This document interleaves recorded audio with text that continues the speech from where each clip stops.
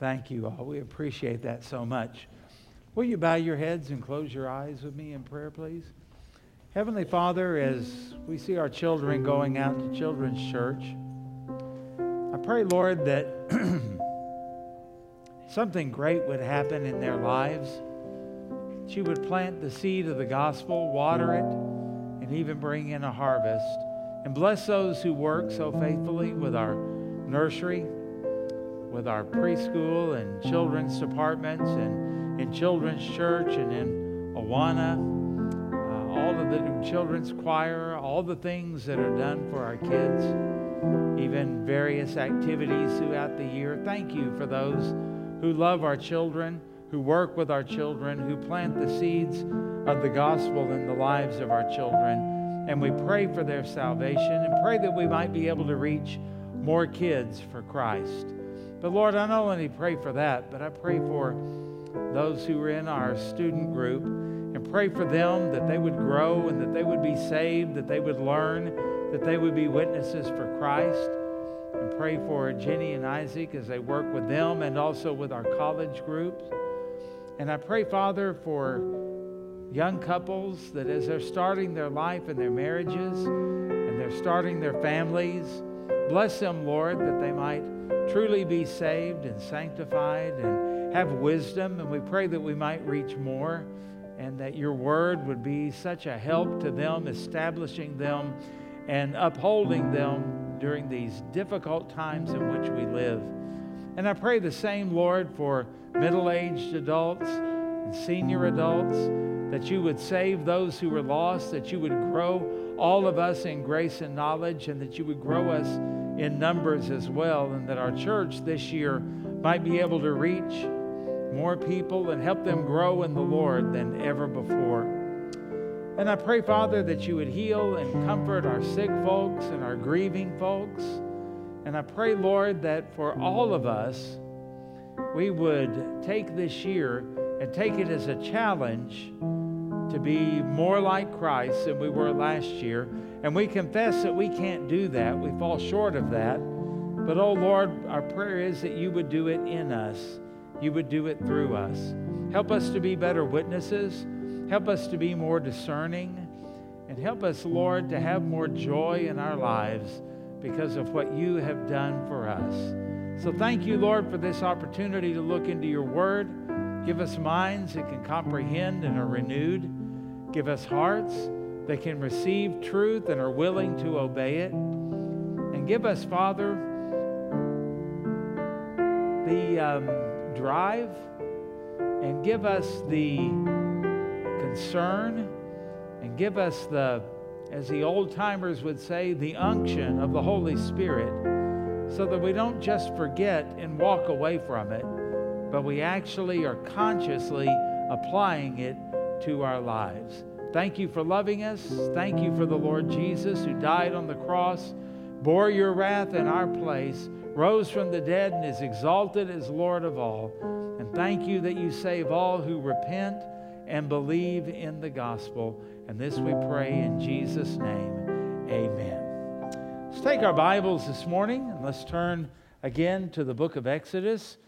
And we have seen that, the people of God here that he delivered out of Egypt have committed a terrible, terrible sin. In fact, it's called in the Bible a great sin. Only 4 times in the Old Testament is it called a great sin, and each time that refers to idolatry, and that's what they've done. Now, this isn't happening over a long period of time where they might have forgotten or strayed. It's only been about 5 months since they've been released from slavery, and Moses has only been gone 40 days. And while he's gone, they go to Aaron and they say, make us gods that will lead us. And Aaron does that. He says, break off all of your jewelry that you have and bring it to me. And he takes it and molds it into a golden calf. And remember, while Moses is on the mountain, he's there with Joshua. Now, Joshua had to wait somewhere because only Moses is in the presence of God. But he is on the mountain by himself during that whole time. And God is the one that says to Moses, the people, you need to go down there. Your people have done this, and they built a calf, and they've offered sacrifices to it. And so God, the all-knowing God, is the one who calls Moses' attention to it. So Moses, as we saw last week, prays for the people, intercedes for them, and the Lord says, well, I won't destroy them, but Moses goes down to take care of the situation. Now, why would I be preaching this on January 2nd, 2022? Because anytime you have a colossal failure, you need a new start.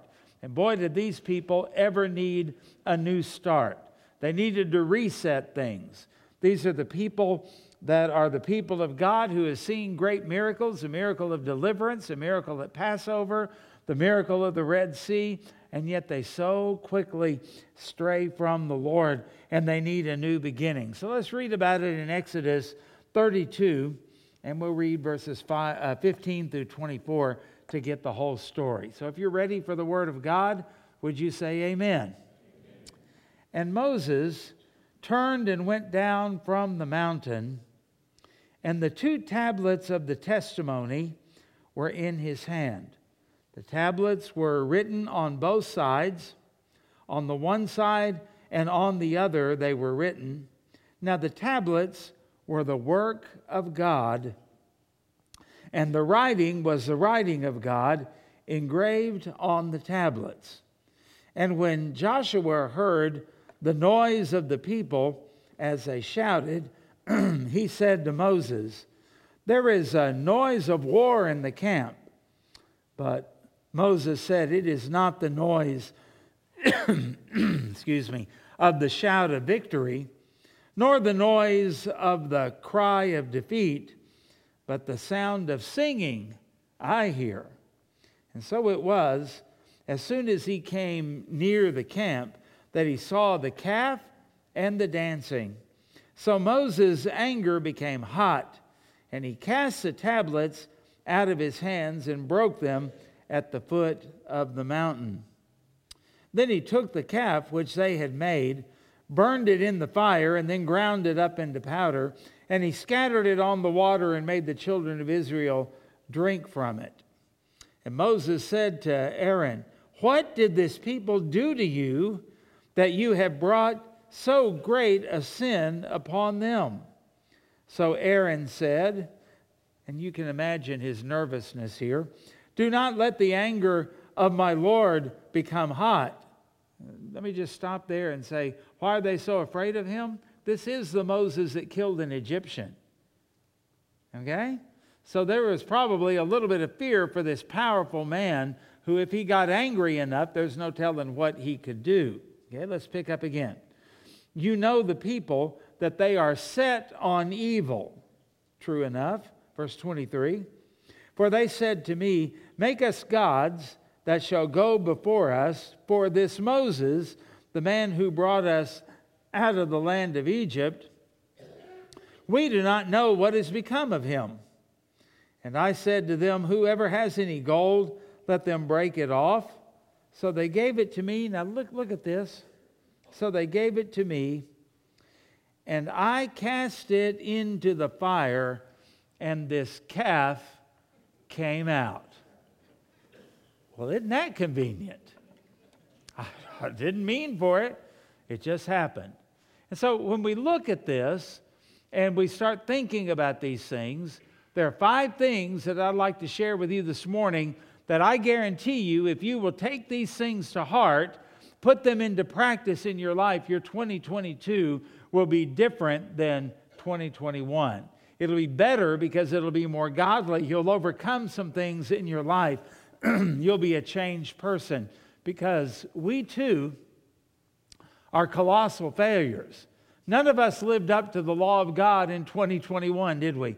None of us lived up to the light that we know in 2021. All have sinned and come short of the glory of God, and we confess that, and He forgives us because of what Christ did on the cross for us. But at the same time, it's the will of God that we press on, that we are sanctified, that we grow, that we become set apart, that we become holy for the Lord.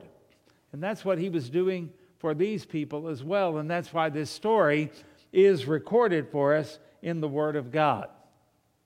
So if I were to take this and say, what is it that these people needed? And I'm including everybody in this. I'm including the ones who built the golden calf, the ones who worshiped the golden calf. I'm including Moses in this. I'm including Joshua. I'm including Aaron in this. They all contribute something in this story that we need.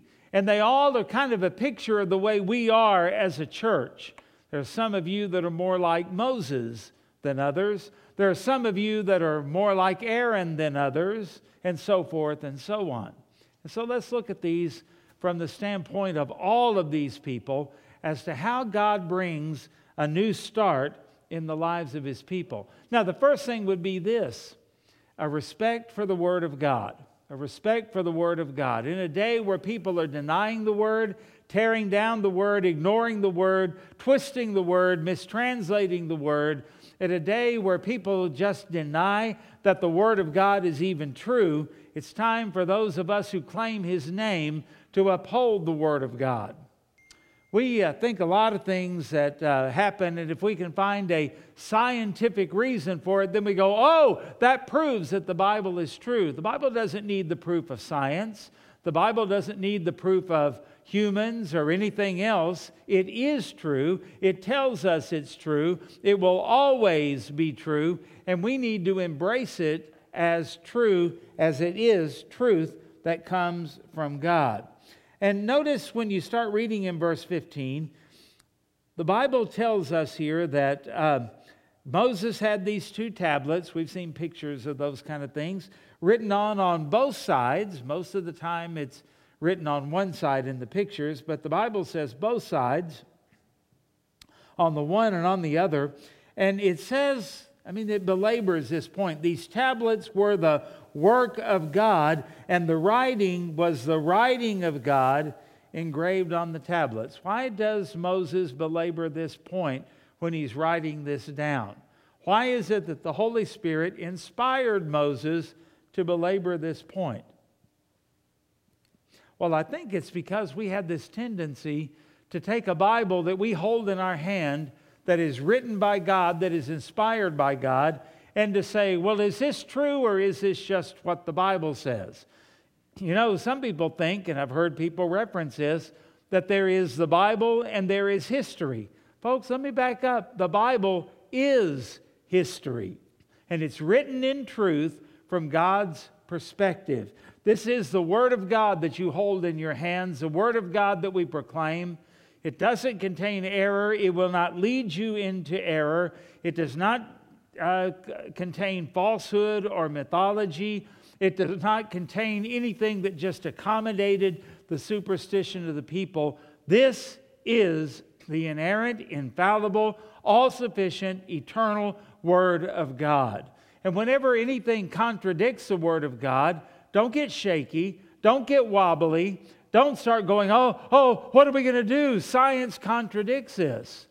Feel sorry for them, because they are the ones standing on shaky ground. You stand on firm ground. You stand on the Word of God. We need to take the Word of God and we need to remember it and think about it and apply it in our lives, which is exactly what these people didn't do. Now, even though Moses is walking down the mountains with the tablets of stone and they have the words engraved upon them from God, Moses had already been down from the mountain before to tell the people what God had said. They had it orally, and they all affirmed that they understood it and that they were going to follow it. In fact, back in Exodus 19, verses 7 and 8, it says, "So Moses came and called the elders of the people and set before them all these words that the Lord had commanded him. And all the people answered together and said, 'All that the Lord has spoken, we will do.'" And that's just like us. Sometimes at church it's easy to sing, "I surrender all," while we hold back. It's easy for us to say we're going to take up our cross and follow Jesus, and He is our all in all and everything that we sing, and not really mean that. And that's the same way these people are. People don't change. And our nature is just like theirs, and theirs is just like ours. And so that's why we can take these things and learn from them. So Moses has now received what he had given them orally. Now he has it in written form, carrying it down the mountain to the people. And that's just a reminder, God wants His words, He wants them to be known. That's why He gives them. He wants them to be remembered. That's why He repeats things in the Bible so often. He wants them to be obeyed. It's a sin not to obey the Word. But also, keep in mind, He wants it to be written down. If all we had was the Word of God that was in my mind, then as my mind goes, so goes your comprehension of the Word of God. As we get older, we don't always remember things as clearly and sharply as we used to. I suspect that's why we have little kids learning and memorizing the Scripture, while we older folks typically don't. It's a little harder for us to memorize them. That's why we want to put it in the hearts of our children while they are young. But it also is that as we get older, we tend to forget certain things. I have, as I've gotten older, had memories, vivid memories. I remember one when Owasso was going into the playoffs, the first round of the playoffs, and we had to play our arch rival, the Jinx Trojans. They had beaten us in the regular season, but both teams made it into the playoffs, and they were the first round of the playoffs we had to engage in. And I remember so well, we got to the end of the game and we were behind. The clock is winding down, and I remember when it went to those 000, and there was a roar that came up from the Jinx side and silence from the Owasso side. But they forgot that the play was not yet dead. And Stacy Lamb, our quarterback, sees Frosty Turpin, a wide receiver, in the end zone going like this. And Stacy launches that ball into Frosty's arms. He catches it. Touchdown, Owasso. We won the game. And it got quiet on the Jinx side. And then a roar goes up from the Owasso Rams, right? And in my mind, we were at Ator Field in Owasso, Oklahoma for that. Vivid. You know what I found out reading about that the other day that somebody had posted? That game was in Jinx. Now, I had the facts right in everything except the location. Oh, well, that's just a minor thing. True, it doesn't change the outcome of the game or what happened. But it just proved the frailty of the mind. This is why we don't go by dreams. This is why we don't go by visions.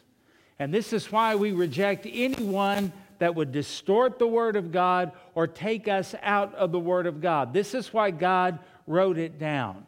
If you had to depend upon my memory of the book of Exodus to get up here and quote it, I mean, I'm no David Miller, right? And when you think about how iffy that could make everything, I could misremember unintentionally, but misremember something and convey something that isn't true to you. But God is so good. From the very beginning, He made this clear that He wanted His Word written down. So you don't have to go by what God told me that I might be lying about or I might be mistaken about. You can look to the Word of God, and God speaks through His Word. This is the final Word of God. And so He wants all of those things to take place, and there has to be a respect for the written Word of God. My faith has found a resting place, not in device nor creed. I trust the ever-living one. His wounds for me shall plead. I need no other argument. I need no other plea. It is enough that Jesus died and that He died for me. Now, how do I know that? Verse 2. My hope is leaning on the Word, the written Word of God. Salvation through His righteousness, salvation through His blood. The Word of God is what tells us what the gospel is, what God reveals, what sin is, what grace is. Everything that we need to know is found in the Word of God. 2 Timothy 3:16 tells us this. And so, if we're going to have a new start, there has to be a new respect for the Word of God.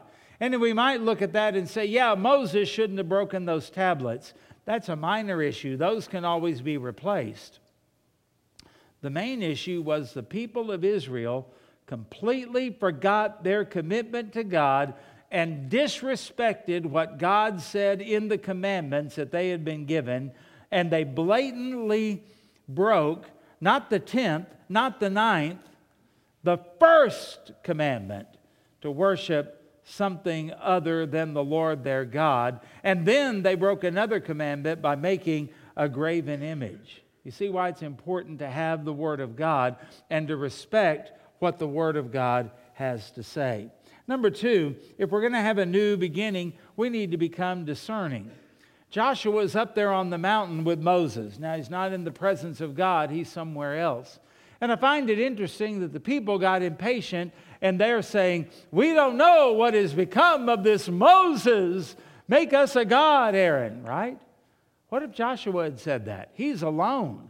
He's up there just patiently waiting for 40 days, and yet Joshua remains faithful. But as they're coming down the mountain, we see something about Joshua that gives us some insight. He says, hey, I hear noise. That sounds like the noise of war. He completely missed the whole situation. Joshua needed better discernment. What his ears told him and what his gut told him was completely wrong. Now Moses, the old man, he got it. He knew what was happening. God had told him. The Word of God informed him what was happening. This is not the noise of victory. This is not the noise of defeat, but I hear singing. Now you say, well, wasn't Joshua a man of God? He certainly was. Wasn't he the one that was to take over for Moses? He certainly was, but not for 40 years. Joshua still has a lot to learn from life, a lot to learn from the lives of other people, a lot to learn from Moses. He's got a long way to go. In fact, he's not going to take over for 40 years. And he has to become more discerning. Discerning is something that only takes place through maturity. Discernment is not just feeling or intuition. It is also knowledge and maturity. Knowledge and maturity. And Joshua still had a lot to learn, and he had a lot of growing to do before he could ever be the kind of person that could take over. And taking over for Moses is a very, very formidable job. You can imagine Moses. I mean, what did he do? Well, he only confronted Pharaoh. He only led the people out of Egypt. He only divided the Red Sea. He only did. Yeah, think of all the things that he did. And I got to follow that. He wrote 5 books of the Bible, for crying out loud. And Joshua's thinking, and I've got to follow that. How will the people ever think of Joshua like they did Moses? They don't transfer loyalty all that easily. How is that going to happen?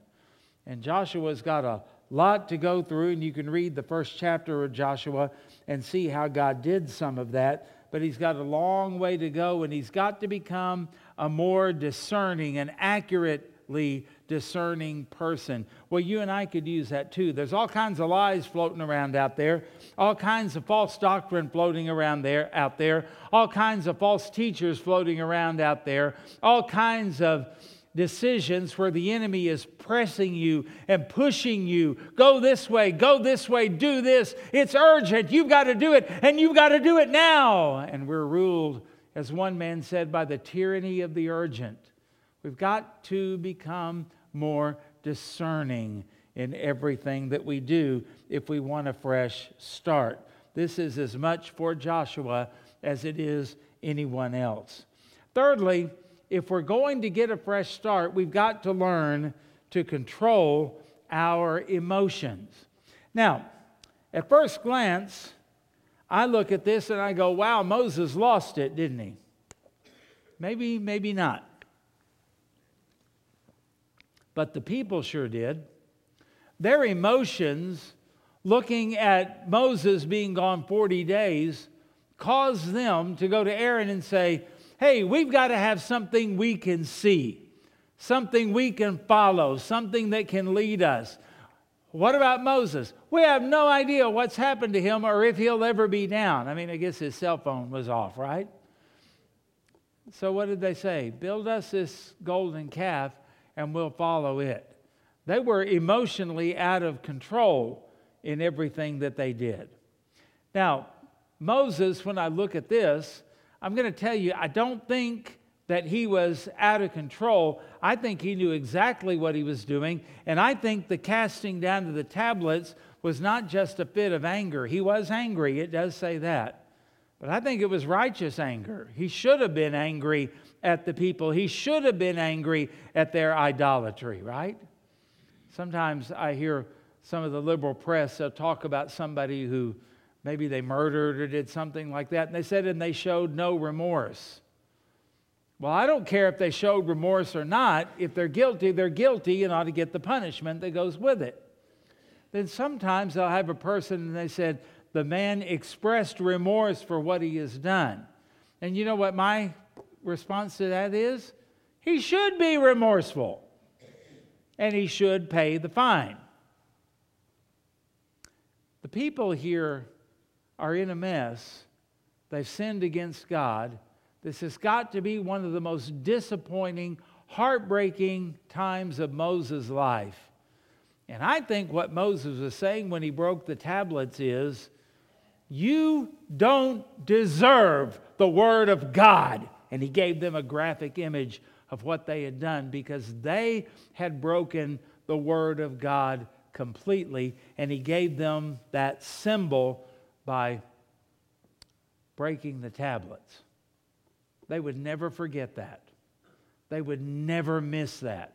They could never ever say we didn't understand what was going on.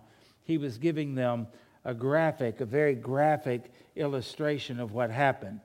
Maybe not, but I think that's the way. It doesn't tell us, and it doesn't say that it was sinful. It doesn't rebuke Moses for doing that or anything. But I'll leave that up to you to think about it. That's my opinion about it. But I want to ask you to think, so many times we get angry at so many different things, and we like to hide under, well, I think it was righteous indignation. Let me give you some things to think about. If it's unrighteous emotion, unrighteous anger, then it's going to be irrational. It's going to be something that in your mind it makes sense, but not to anybody else, and certainly not to the Lord. It's going to be something that's out of control. Well, I wish I hadn't done that, or I wish I hadn't said that, or I wish I hadn't been involved in this, but at the time I just couldn't control it. That's not of God. That's not of God. And it's also something that vents. I just couldn't keep it inside any longer. I had to let it out, people say. I just had to vent. I got a verse for you. Proverbs 29:11. A fool vents all his feelings. I just couldn't help it. I just had to get it out. I had to get it off my chest. Fool. That's what the Bible calls you, right? A fool vents all his feelings, but a wise man holds them back.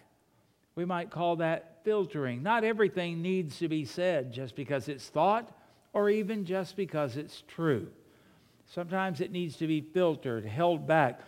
The writer of Hebrews said, I could not speak to you in meat, but I had to give you milk. Why? Because he understood the people. He couldn't give them everything. Paul said, I could not speak to you as mature people, but as babes. Why do you speak to babes different? Because they are different.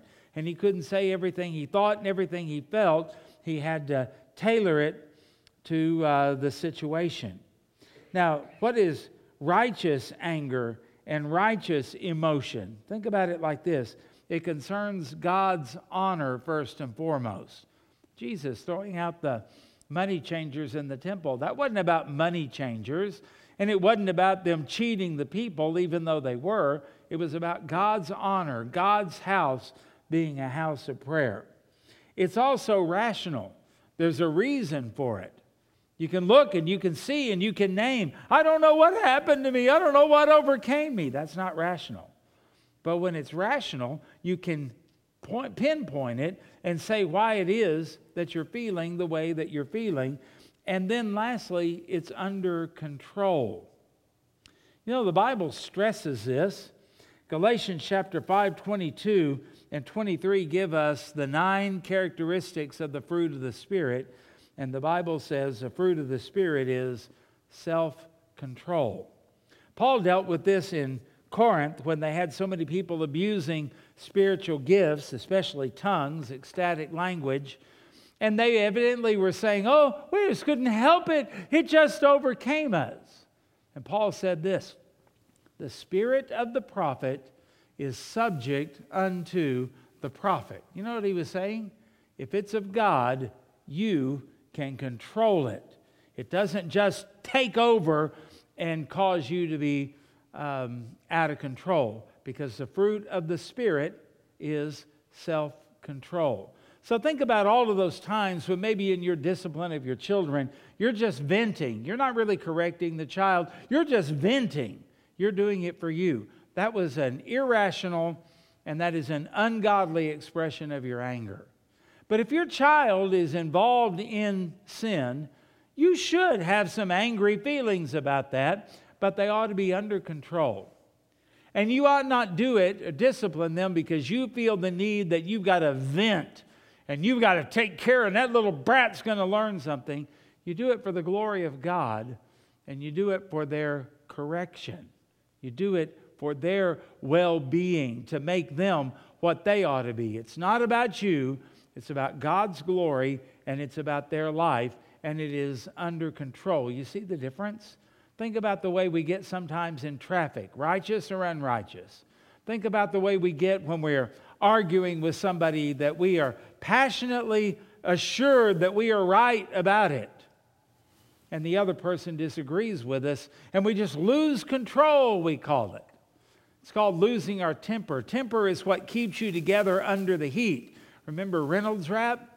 Those of you who are older, oven tempered for flexible strength. What is it? It was able to withstand the heat, able to withstand the pressure. That's why we say we lose our temper. I lost my ability to stand up under the pressure of the moment, right?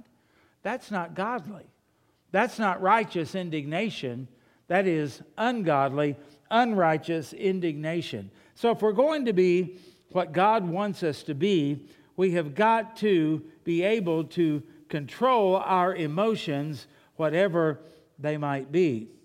We also have to accept responsibility for sin. Well, the Bible says that when he took this golden calf, he melted it down and then ground it into powder and then poured it over the water, and he made the people drink it. And that sounds pretty terrible, doesn't it?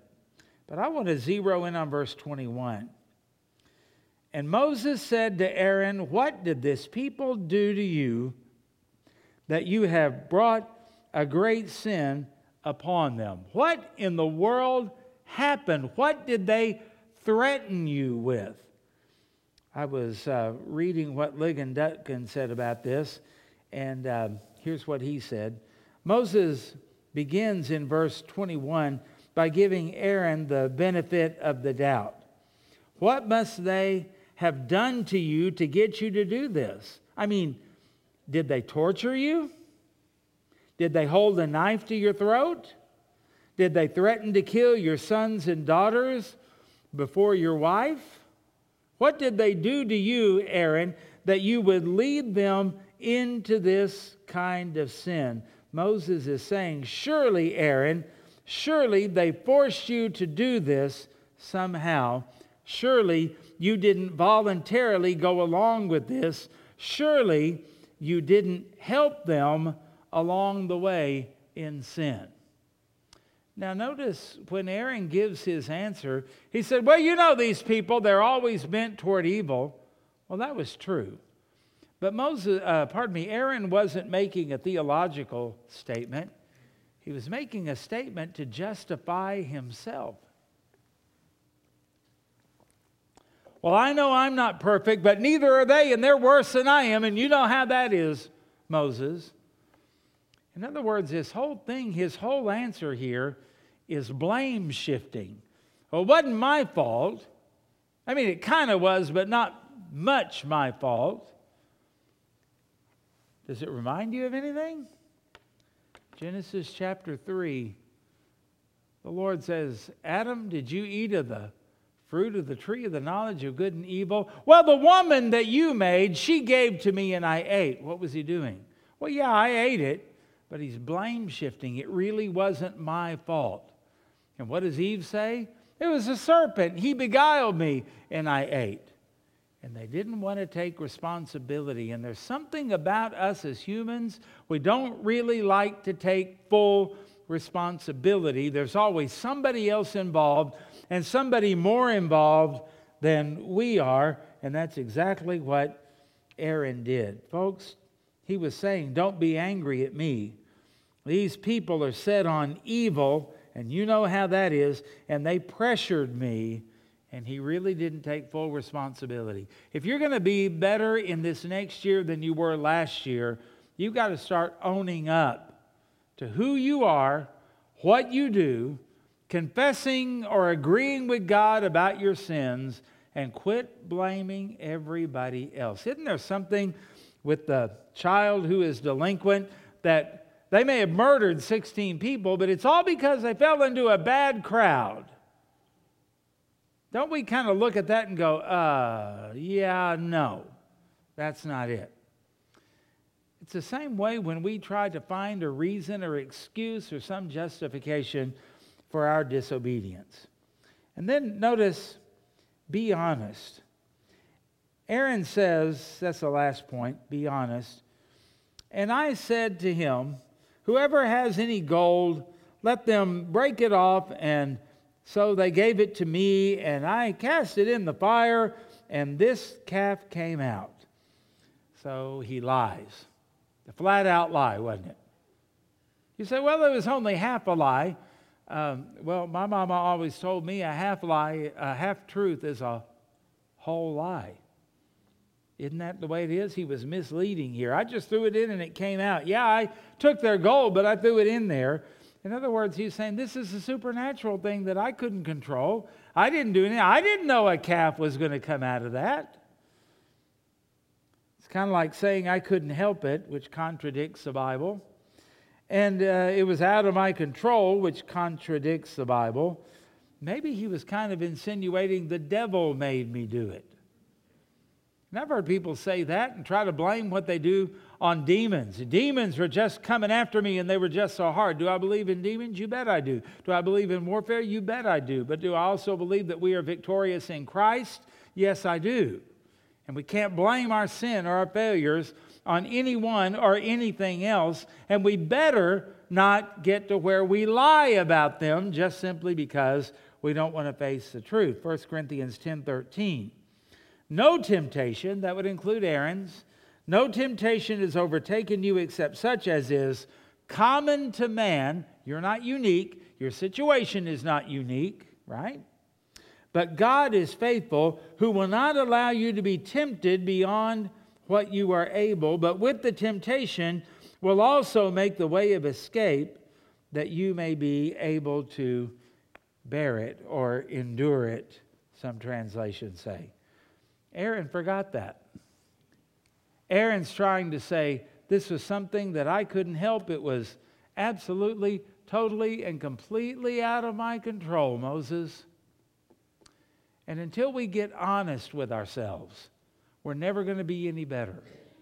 How honestly do you follow Christ? Honestly. Honestly. How involved are you in the witness of Christ? Do you share your faith? I mean, be honest. Tell me about your prayer life.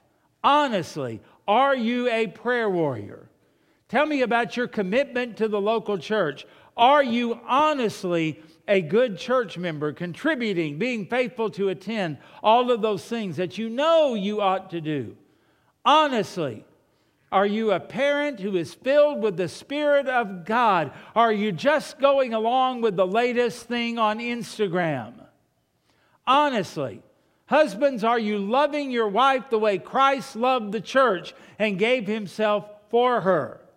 Honestly, wives, do you respect your husband and are you submissive to him as Christ is to the Father? That's command in Scripture, isn't it? I mean, honestly, we've got to look at these things. Not playing word games, not fudging on things, not doing well, that depends on what the meaning of is. Wasn't that disgusting in the Clinton years? And yet we play that game so many times instead of standing before God and saying, guilty as charged. And my only hope is the blood of the Lord Jesus Christ who paid for that sin.